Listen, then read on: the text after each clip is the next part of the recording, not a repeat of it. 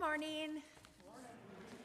Welcome to the First Universalist Unitarian Church. My name is Amy Place, and I am a member of this congregation. I want to extend a special welcome to everyone joining us here and online this morning. Since 1870, UU Wausau has served as a vital voice for liberal religion in central Wisconsin. We are an intentionally free society that welcomes all people, just as you are, regardless of age, sexual orientation, ethnicity, or economic situation. Wherever you are on life's journey, you are welcome here.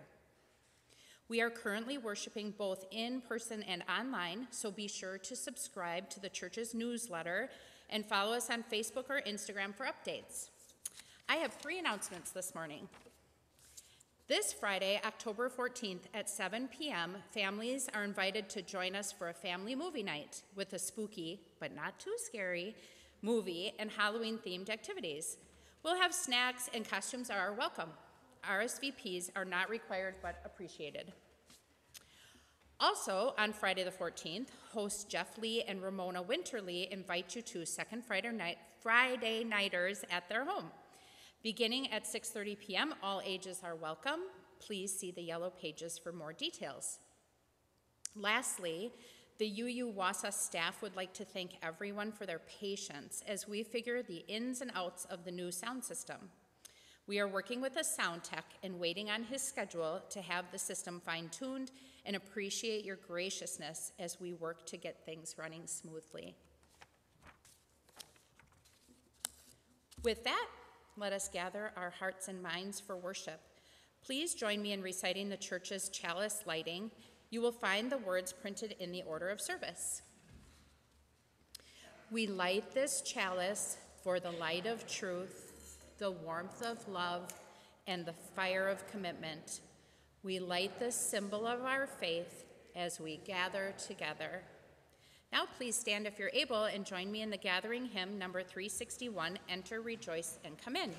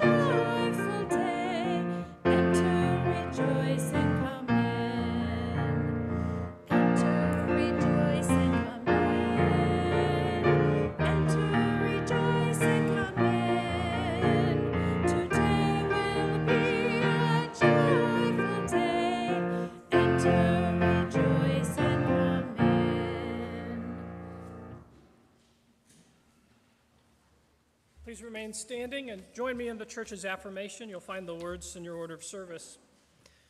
Love is the doctrine of this church, the quest of truth is its sacrament, and service is its prayer. To dwell together in peace, to seek knowledge and freedom, to serve human need, to the end that all souls shall grow into harmony with the divine. Thus do we covenant with each other. In our doxology.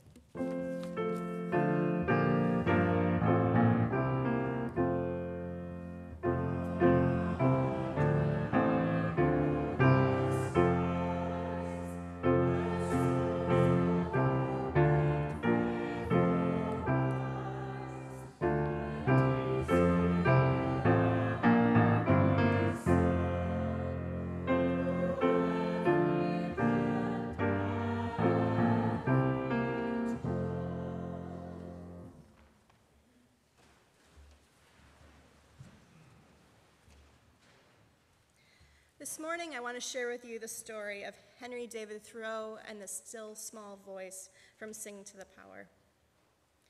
Henry sat in front of his little cabin on one of his 3 chairs, listening to the evening. If you were there, you might have thought there was nothing to listen to. Certainly no television or Alexa. Those wouldn't be around for 100 years or more. There was no one to talk with, no airplanes overhead, no radio coming from next door. Mr. Emerson's house, the closest thing to a next-door neighbor, was over a mile away, not that he had a radio to play in any case. Even the natural world was still. No wind rippled the pond, the birds had stopped singing as the night approached. Still, Henry listened to the tiniest sounds, the small fish breaking the surface of the water and splashing back down again, the crackle of leaves as mice played, the sound of wings as crows passed overhead. To him, these miniature sounds were music. Of course, most of the townspeople thought Henry David Thoreau was crazy when he decided to build a tiny cabin used for materials out of Emerson's woodlot. Why would a promising writer want to move away from society to sit with birds and bugs for company? In fact, Henry enjoyed the company of Emerson and the other thinkers who shared his transcendentalist philosophy. However, to him, the quiet of the pond and the animals and the plants that lived there provided excellent company. Sometimes Henry thought the conversation you learn the most from is the one in which the least is said. As he watched the last rays of light glisten on the pond, Henry thought about the biblical story about the prophet Elijah, who had crawled off to a mountain cave to listen for what God wanted him to do. While Elijah stood outside his cave, a great wind whipped out of the mountains, sending boulders crashing to the ground in the fury of its passing. But God wasn't in the wind. Then there was an earthquake that rattled the mountain with a terrific rumbling, but God wasn't in the earthquake. Then came a fire sweeping across the rocks and brush outside the cave, red and roaring and grand. But God wasn't in the fire either. Finally, after all the roaring and the crashing, everything became quiet.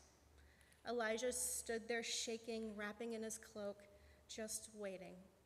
And out of the silence came the still, small voice of God. I'm not at all sure, thought Henry, that I believe in the God of the Bible, the one that chatted with Elijah. But whatever God is, I'm pretty sure I know it better out here in the quiet than I would through any ranting sermon.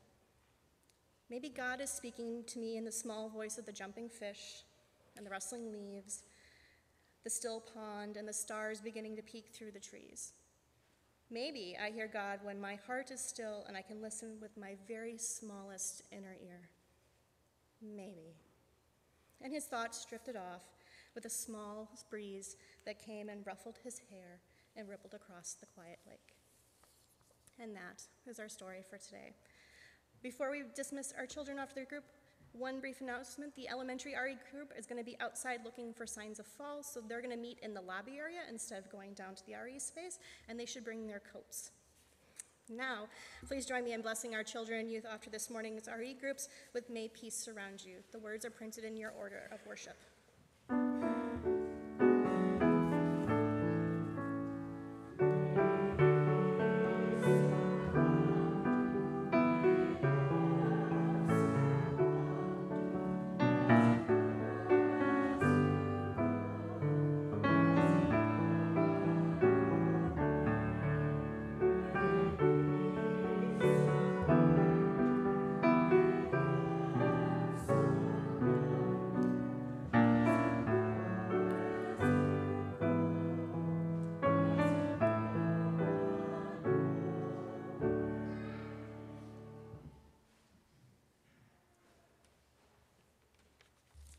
The mission and ministry of UU Wausau is made possible by the generous support of its friends and members. Rather than pass a plate at this time, we've placed an offering basket in the back of the sanctuary for you to drop a gift in. You can also stop by our website, uuwausau.org, to make a one-time or recurring gift with your credit or debit card. Thank you for your support.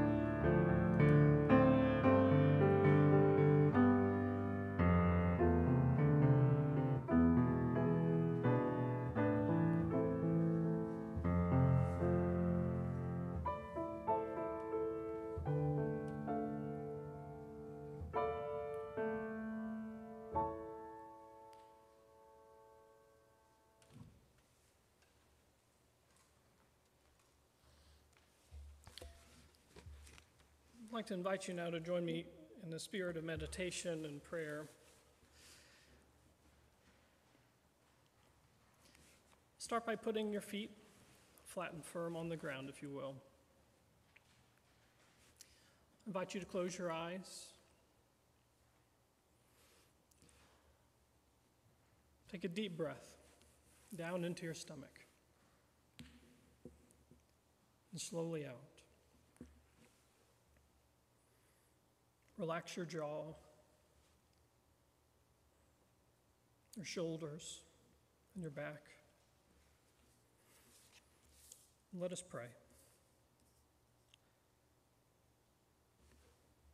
God of love and hope, today we know how much it means to us to have a home in faith, a place where we can celebrate the good news of love's presence in our lives. And yet we know so many places that seem cut off from the joy of that good news. Spirit of mystery beyond understanding, our world seems filled with pain and suffering. So many times we don't know what to do. There are so many people who need healing, and the help we have to offer seems too small to make a difference. So we ask, where are you calling us to be your hands and feet? What are you asking us to do to bring your healing love to those in pain and need? Our hearts cry out for the plight of those who are not rich enough to buy themselves the safety, opportunity, and justice that should be the right of all. O Spirit who dwells within us, we raise our prayers for those in need, for those who grieve the loss of loved ones, for those who suffer sickness and pain, for those who have no home and no food. Now let us call to mind all the joys and sorrows in our lives, and let us meditate on them in silence together now.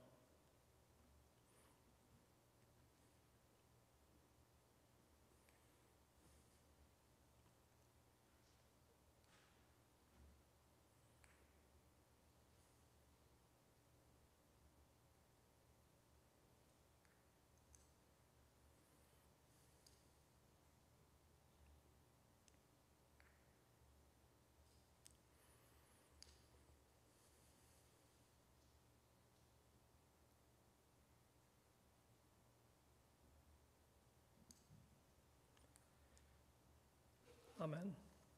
Please remain seated for our prayer hymn number 352, Find a Stillness.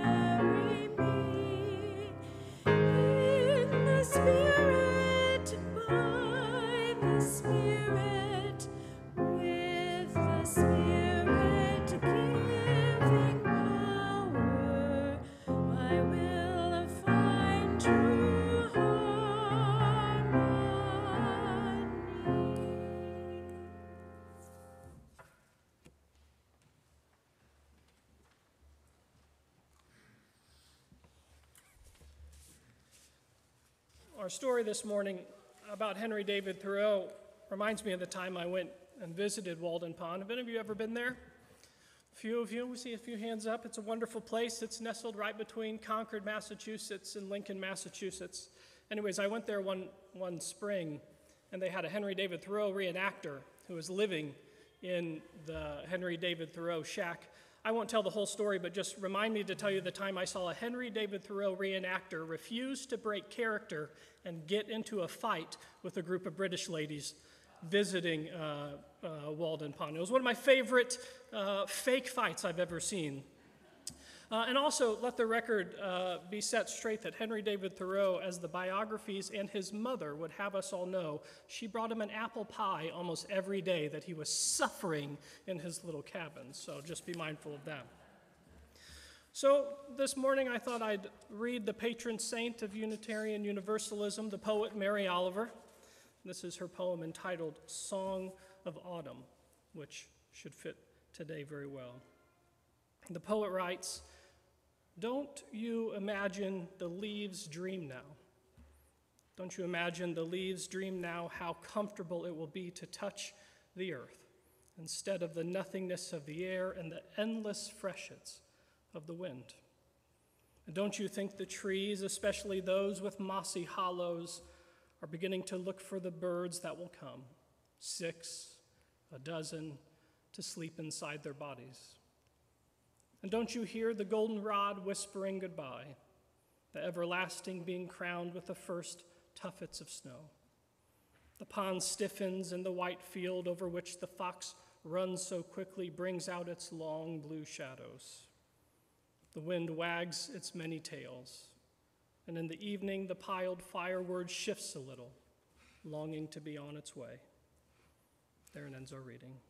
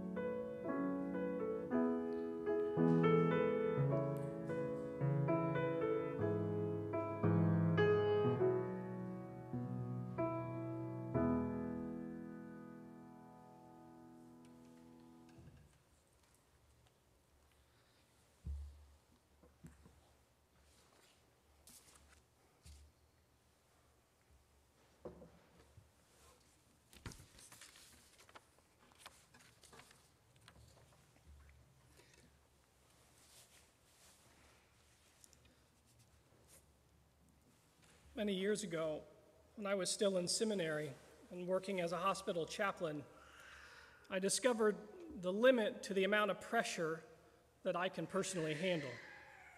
So bear in mind that I'm not trying to say that there is anything special or particularly unique about my life, which is to say that like most American adults, I had a job, like you.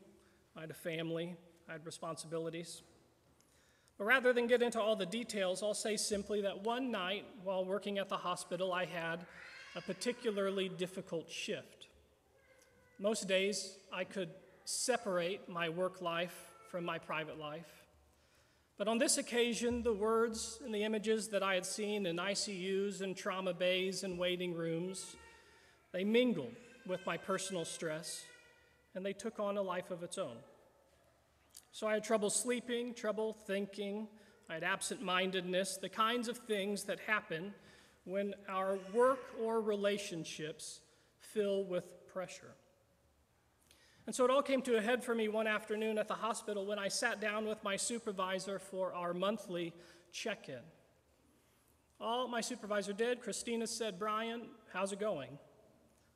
But that question was enough for me to have the tiny piece of duct tape that was holding up my I'm fine facade get ripped off. Because as soon as she asked the question, I started weeping. Now, my boss there had been supervising chaplains and seminarians for as long as I had been alive, so she quickly realized that I had hit the metaphorical wall. What she was witnessing was the breakdown of a man who thought he could barrel through life without pausing to consider limits. Now, bear in mind that English wasn't Christina's first language, and so I assume what she said next was meant as reassurance. And so after I calmed down a little bit, Christina said to me, "Brian, you are not the first man to cry like a baby in this office." And the next two things she said changed my life. And this isn't pastoral hyperbole speaking. And what she said next was this: it can take a lifetime, but we all need to learn our limits. And the second thing she said was this: take a hike. What she meant about limits was that all of us have breaking points to how much pressure we can handle in our hearts and minds and in our bodies. We have pressure limits at work, in conversation, driving, exercising, risk-taking, and so on. Learn those limits well, and you can avoid a total meltdown like the one I had in my boss's office. And she's not suggesting, nor am I suggesting, that life then becomes magically smooth and meltdowns won't happen. The advice gets you to meditate on your limits so that when the storms roll in, you'll know how to keep your ship afloat. The second thing she said was meant very literally: take a hike. Get lost. You are temporary, worthless to anybody but God right now, so take a walk. Tell your wife what's going on with you, put all those books on the shelf, take tomorrow off of work, miss your morning classes, dig your boots out of the closet, and pack a lunch. And then get in your old Subaru and drive it somewhere far out of a town where a trailhead with mosquitoes and paths will wind their way through woods along bluffs that were once the ancient banks of the Mississippi River, and get out of your head. My boss knew that I needed to go to a place where wind and light and maybe some rain awaits a lonely walker who has no other purpose than to be there for an hour or two. As the poet of Ecclesiastes writes, quote, "God has also set eternity in the human heart, yet no one can fathom what God has done from beginning to end." So the elevator version of the poet's words here, they might go something like this: all work and no play make Brian a dull boy. Everyone has eternal desires. In some way, we're all sort of like the White Rabbit in Alice in Wonderland. We're looking at the clock, planning for things, putting things off, and so on, all the while forgetting that life is not a clock. If anything, life is a timer that is counting down to death. We're not God, and we aren't eternal. And as the cardiologists at the hospital where I used to work, they often reminded their patients, if you don't want an early date with eternity, you'd be wise to rest and take a walk every now and then. The 14th century Flemish priest and poet John van Ruysbroek, he wrote these words: God comes to us without ceasing and demands of us both action and fruition, and therefore the most inward man lives his life in these two ways, namely in work and rest. So Ruysbroek's point is that the rest is essential to life as food and sleep, but just as essential as the occasional change of pace to prevent burnout, or what I like to call soul rust. I define soul rust as this contagious buildup of debris on our souls that sucks the life out of joy for you and often everyone around you. Just think for a minute all of the things that would become unbearable without rest. Music without rest is just noise. Work without rest is torture. Disagreement without rest is war. Even a casual observer of life realizes the urgent need for rest so that our bodies and our spirits can slow down. Without resting, we don't give our bodies an opportunity to catch up so that we could reorganize and reevaluate the endless list of activities and conversations we're constantly engaged in. And so what Ruysbroek used to do was he spent time wandering the Belgian forest near the monastery where he lived and worked. And so he recognized after a lifetime of walking, prayer, and meditation that God demands in equal measure work and rest. Those of us who enjoy playing on the liberal side of the Protestant playground, I think we would be wise to remember this. As we on the liberal side of the playground, we tend to prioritize work overall. We like to use the religious currency of law and morality the most. Do this, don't do that.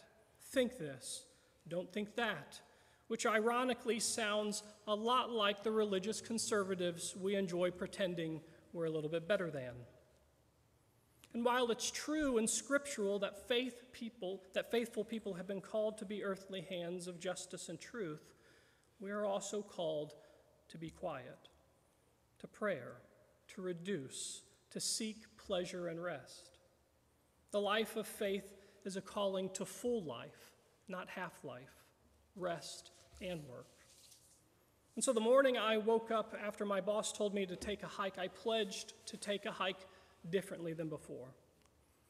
So most of the time when I take a hike, I do it with one eye on the watch, the other eye on the map.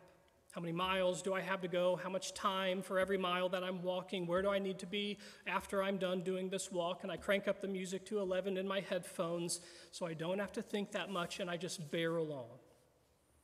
But this time, as I sat in the parking lot of the trailhead tying my shoes, I reminded myself that this morning work didn't need me. My wife had relieved me of my household duties, and the trail did not care how long it took me to finish or whether I finished at all. And so on this particular occasion, I bumbled up the trail and I stopped to enjoy anything that caught my eye or ear. I did something I'd never done before and I probably won't ever do again. I laid down on a cold boulder and I tried to count the shades of green in the moss, and I lost count somewhere around 63. I then stood up and screamed at the top of my lungs so that I could just hear the echo and count the seconds between. I dipped my feet into a cold stream as I ate my lunch, and after a while I had to accept that I wasn't hiking anymore. I was meditating. I was walking deeper into my mind, into that inner world we all lose touch with when we get too busy attending to people and work and ego. As my dear friend and mentor Carl Scoville once wrote, just as in sleep where we must dream to stay sane, so in waking we must stay in touch with that world of intuition and fantasy that we call the unconscious.